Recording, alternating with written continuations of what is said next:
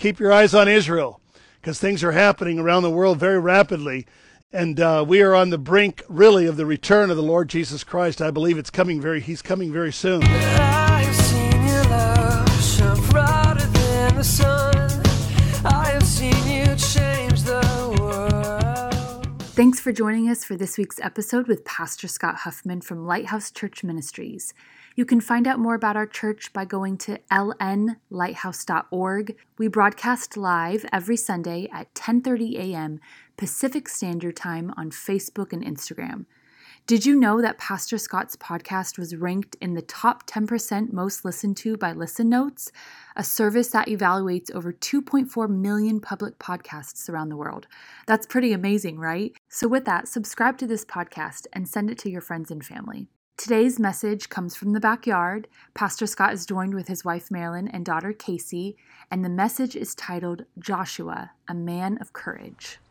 Hello world, hello USA, welcome to our live broadcast, coming to you from sunny Southern California. Blessings and grace and joy and peace be upon you this day. We're glad you joined us. We're going to have a great time in the Lord. Praise God. May the goodness and kindness of God be upon us all. Goodness gives birth to kindness, and kindness gives birth to true agape love. Say this with me. I would rather spend a minute with Jesus I'd rather spend a minute with Jesus than a lifetime with this world. We've been teaching on the great personalities in the Old Testament, those who lived a great life of faith and conquest. Today we want to look at Joshua, a man of faith and courage. But first, Casey has a few quick words to share with you. Yeah, hello and welcome. Thank you for joining us today. And like my dad said, it's the most important thing that you can do in your life is to hear the Word of God. Amen. And just, did you know it's Pastor Appreciation Day?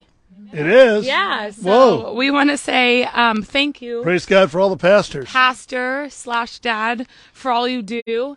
And I just jotted down a few things I'm thankful for. So I'm personally thankful for my pastor because he continually helps me to grow and his messages strengthen my faith. Praise God. I'm thankful for his faithfulness and his heart for the Lord. You answer my questions, encourage me to stay close to the Lord and search the deeper things of the Lord. Amen. So I know I'm not the only one. I encourage you to write a comment, whether it's bless you, Pastor, a specific thing he's helped you with or encouraged you, or just show your appreciation. So today I encourage you to write something in the comments how much we love our pastor, Scott Huffman. I too am thankful for Pastor Scott's heart for the Lord, the calling on his life, and his faithfulness to the ministry. Thank you very much, Casey. Yeah. Love you. And we bless Dad, and his greatest days are ahead of him. In Amen. Jesus' name. Praise God. As we preach the gospel around the world. Yes. And All back right. to you. Oh, okay. Well, let's turn to Joshua 1:6. Yes. Be strong and of good courage, for this people you shall divide as an inheritance the land which I swore to their fathers to give them. All right, let's pray. Lord, we thank you and praise you for the gift of faith. We thank you for the working of miracles, the gift of the word of knowledge and word of wisdom. Lord, we just pray that the gifts of the Holy Spirit would flow as we worship you, Lord, in the Spirit, as we receive the word of God, as we are changed thereby. In Jesus' powerful name we pray. Amen. Amen. Well, let's begin with this. What is courage? We hear the word being tossed around a lot, but what does it really mean? Webster's dictionary defines courage as the ability to do something that frightens one or frightens you. So if that is true, then we can assume courage is not a feeling, but rather an action.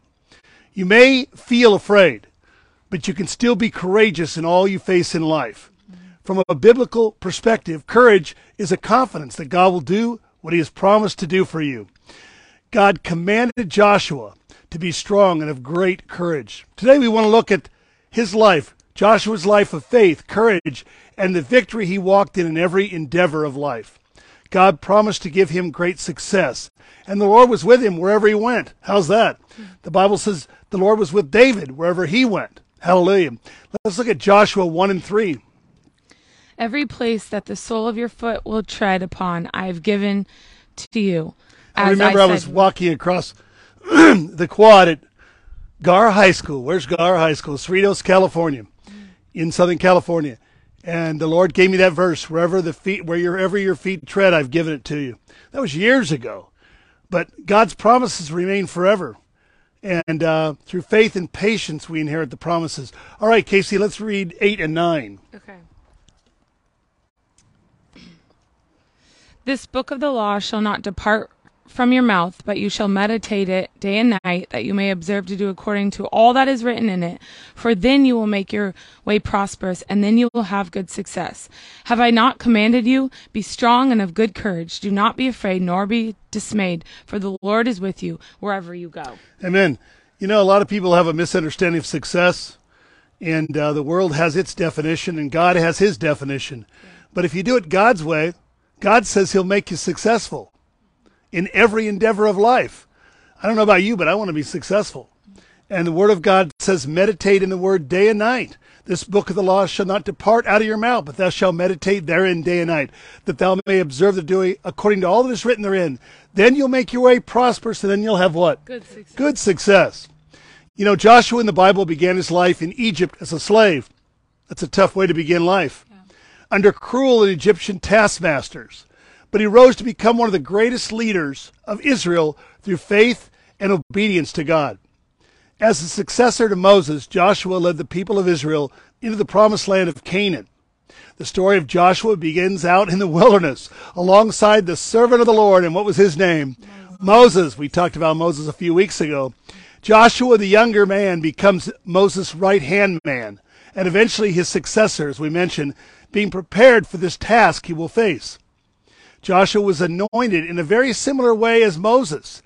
Remember, God came to Moses in the burning bush in Exodus chapter 3 and said, take off your shoes, for the place you are on is holy ground. Now let's look at Joshua 5, and let's read the story of how Joshua met Jesus. Mom, do you want me to do it? It's at the end of Joshua 5, yes. Okay. And it came to pass when Joshua was by Jericho that he lifted his eyes and looked, and behold, a man stood opposite him with a sword. How weird. A man stood there, huh? A sword drawn in his hand. And Joshua went to him and said to him, are you for us or for our adversaries?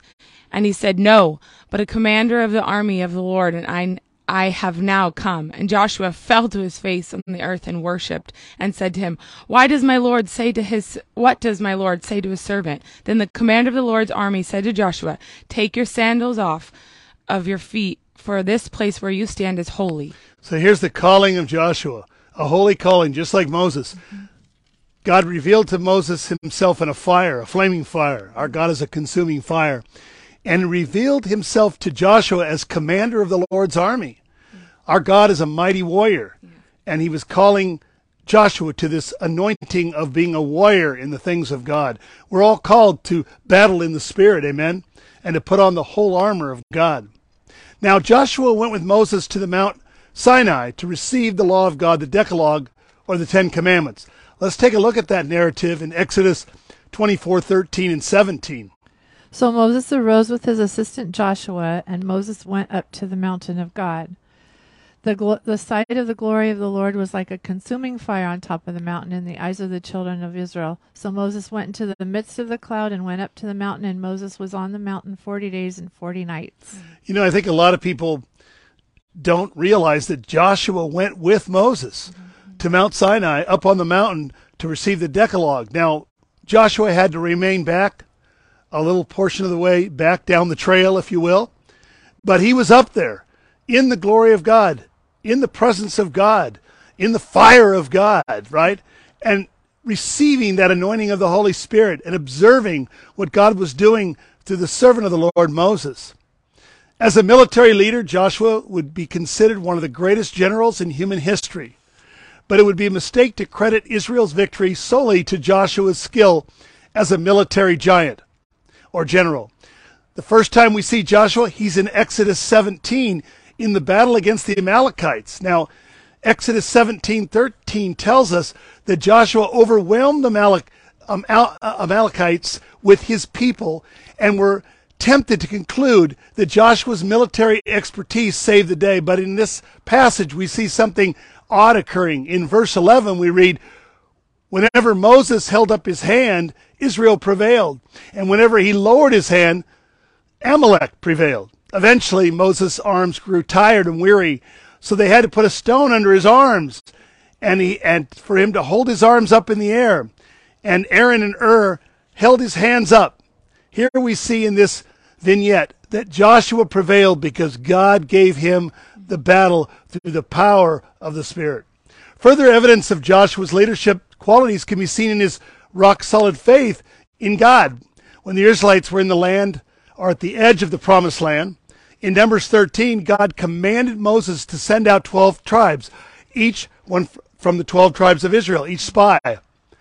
And they went into the land, and they found a land that was very prosperous, and it flowed with milk and honey, and there were pomegranate fruits, and there was fig trees and olive trees, and there were grape vines, and it was a prosperous land, just as God had promised.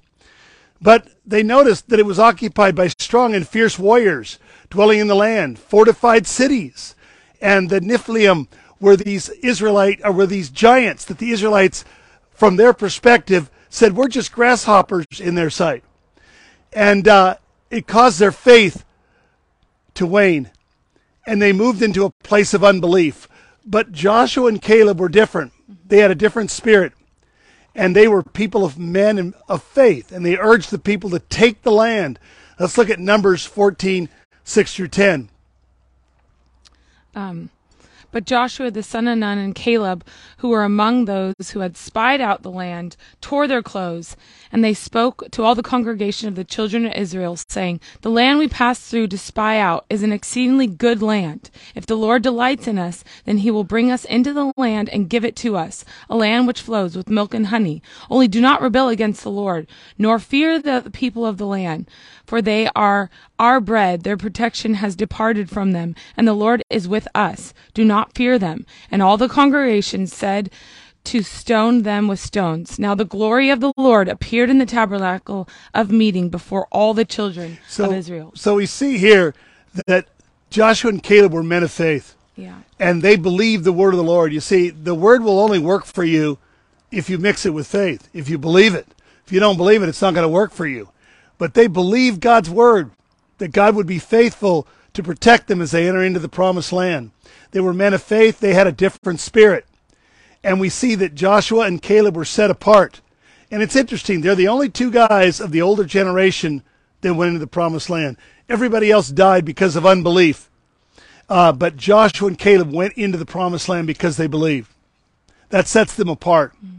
They believed in the promises of God. And all the promises of God are yes and amen. They were not intimidated by the size of the warriors or the strength of the cities. We cannot be intimidated by our circumstances.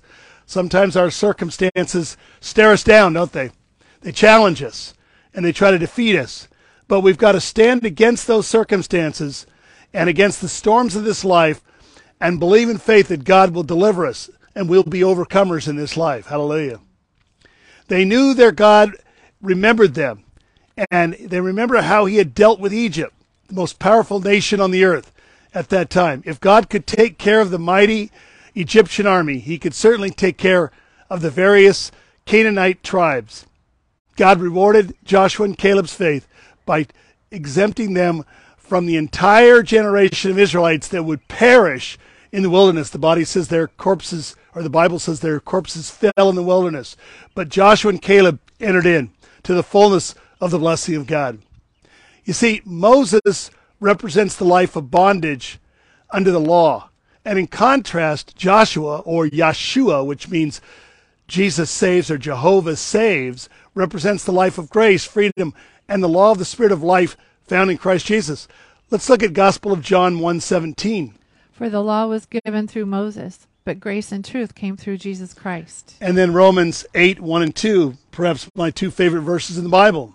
There is therefore now no condemnation to those who are in Christ Jesus, who do not walk according to the flesh, but according to the Spirit. For the law of the Spirit of life in Jesus Christ has made us free from the law of sin and death. There's no guilt to those who are in Christ Jesus. And we've been removed from the penalty of guilt, and it's been removed on the cross of Calvary's cross. Jesus bore it for us. And so we're no longer under condemnation or guilt. And the law of the Spirit of life in Christ Jesus has made us free from the law of sin and death. See, the world is in bondage to the law of sin and death. But we've been freed from that law, and now we have a higher law that supersedes the lower law, the law of the Spirit of life in Christ Jesus, the law of the Spirit. And it overcomes the law of religion or the law of the flesh. The letter of the law kills, but the Spirit gives life. Let's take a look at Galatians chapter 4. We're going to walk through this a little bit. Verse 21, we just read the first verse. Tell me, you who desire to be under the law, do you not hear the law?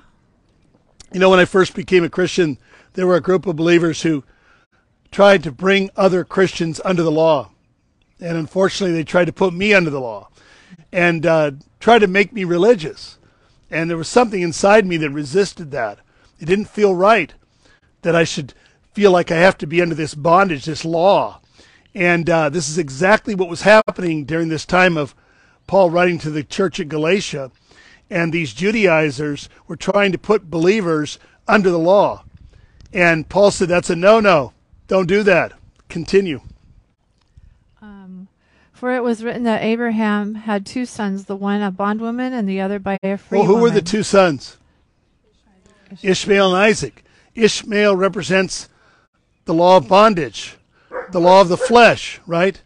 And the law of slavery.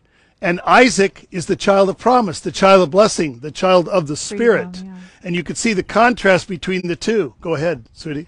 But he who was of bondage of the bondwoman was born according to the flesh, and he of the free woman through promise. Amen. And we are born of the free woman, who is Sarah, and which is Jerusalem, which is above and free. And we walk in the things of the Spirit, and we are no longer under the bondage of the flesh or the law or religion, but we're in the freedom of the Spirit. Hallelujah. Praise God. One more verse. For these are the two covenants, the one from Mount Sinai, which gives birth to bondage, which is Hagar. For this is Hagar, the Mount Sinai in Arabia, and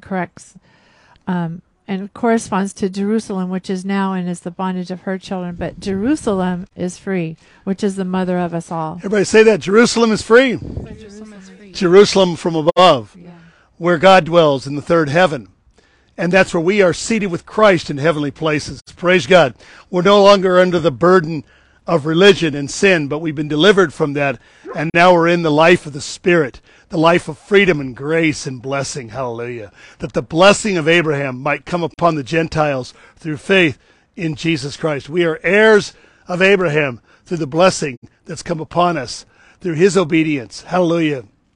The primary lesson to draw from Joshua's life is that God is faithful to his promises. God promised Abraham that his descendants would dwell in the land. You know, we were just watching a program the other day. Very interesting. It was a news program coming from Israel, right at the Mount Olive site. Very interesting. What's going on in the world is pretty amazing today. There's a lot of interesting things happening. But Israel remains at the hub, the center of things. Keep your eyes on Israel, because things are happening around the world very rapidly.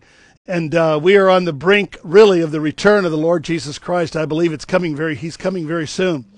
And things are coming to a climax. And we're to keep our eyes upon Israel. And Mount Sinai, really the city of God, where God dwells. Praise God. Now, God promised Abraham that his descendants would dwell in the land. Under Joshua, we see that God brought the people into the land that he had promised to give them. He was faithful. And he also gave them his rest. And guys, we need the rest of God in our life. Let's look at Joshua 1:13. Remember the word which Moses, the servant of the Lord, commanded you, saying, the Lord your God is giving you rest and is giving you this land. Praise God. This act completed the mission of redemption that God started with Moses in bringing Israel out of Egypt, which is a type of the world, into the wilderness where they could worship the Lord. It's also a type and shadow that points to the ultimate redemption that Jesus brings to the community of faith. That's us. Jesus delivered us from bondage and slavery to sin by removing our sin forever and perfecting us into his very likeness and image. Hallelujah. So on the inside, in the new man, in Christ, you're a new creation. Old things have passed away. All things are brand new. You are in the likeness of God. The new creation is like God on the inside. Praise God. Like Joshua, Jesus can bring us into our Sabbath rest if we receive it by faith. There is a promise for us as believers to enter in to the believer's faith rest, as Joshua gave the example. The older generation, as we mentioned, did not enter into the land of promise because of unbelief and doubt. The word must be mixed with faith to receive from God. And this is so important because many Christians miss this. They miss out on the life of faith, the faith rest that we have in Christ. And they miss out, and they're still wandering out in the wilderness, in the place of religion and deadness. And they're not alive in God. And they've missed it. So what is the believer's faith rest? Well, let's look at Hebrews 4, 8 through 10. It explains it. For if Joshua had given them rest, then he would not afterward have spoken of another day. Okay, let's stop there. So when Joshua took the people into the land, if that was all there was to it, they went into the land, that would be it. But there was a greater promise to come, the believer's faith rest. And the key is the Word of God must be received in faith under the anointing of the Holy Spirit. And once you receive that Word, you can enter into God's rest. Okay, Marilyn, continue. There remains therefore a rest for the people of God. For he who has entered his rest has himself also ceased from his works as Stop God there. did Now from that's so his. important because here it is. When you enter into the rest of God, you cease from your works and you enter into His work, enter into His rest. So many times we try so hard as believers to perform the Christian life, and it becomes performance, and that's not what it's about. It's receiving the promises of God, the blessing of God, entering into His rest, ceasing from our works, and entering into His rest and into His work. And it is a rest of faith. Hallelujah. And once you come to that revelation, your whole Christian experience changes. The key again is the Word of God working in our lives. Let's look at Hebrews 4:12. For the word of God is living and powerful and sharper than any two-edged sword, piercing even to the division of soul and spirit, of the joints and marrow, and it is a discerner of thoughts and intents of the heart. Amen. So the Word of God is alive. And as we receive the Word of God and believe the Word of God and act on that Word, our lives will change for the better. Praise God. Like Joshua, let's enter into His divine rest. Shall we pray? Lord, we thank You and praise You for the divine rest we have in God. We thank You for the freedom we have in Jesus, Lord. We pray now, Lord, for believers that they would be given the desire to enter into the believer's faith rest, that they would cease from their works and enter into Your rest, Lord, we pray. Now for those that don't know Christ, and you're out there and you've never come to God, you've never come to Christ, and you're listening and you're watching, now's your time. If that's you, pray this prayer. Say, Lord Jesus, I ask You to come into my life. Forgive me for my sins. Forgive me for doing the wrong thing. I turn my life around and I give it to You. I ask You to come in and be my personal Lord and Savior. I receive You now into my life. In Your precious name I pray. And for those believers, you've slipped away. You're not walking with God. You're not serving God. God is calling you back to an intimate and close relationship with Him. Pray this prayer if that's you. Lord Jesus, come near to me as I draw near to You.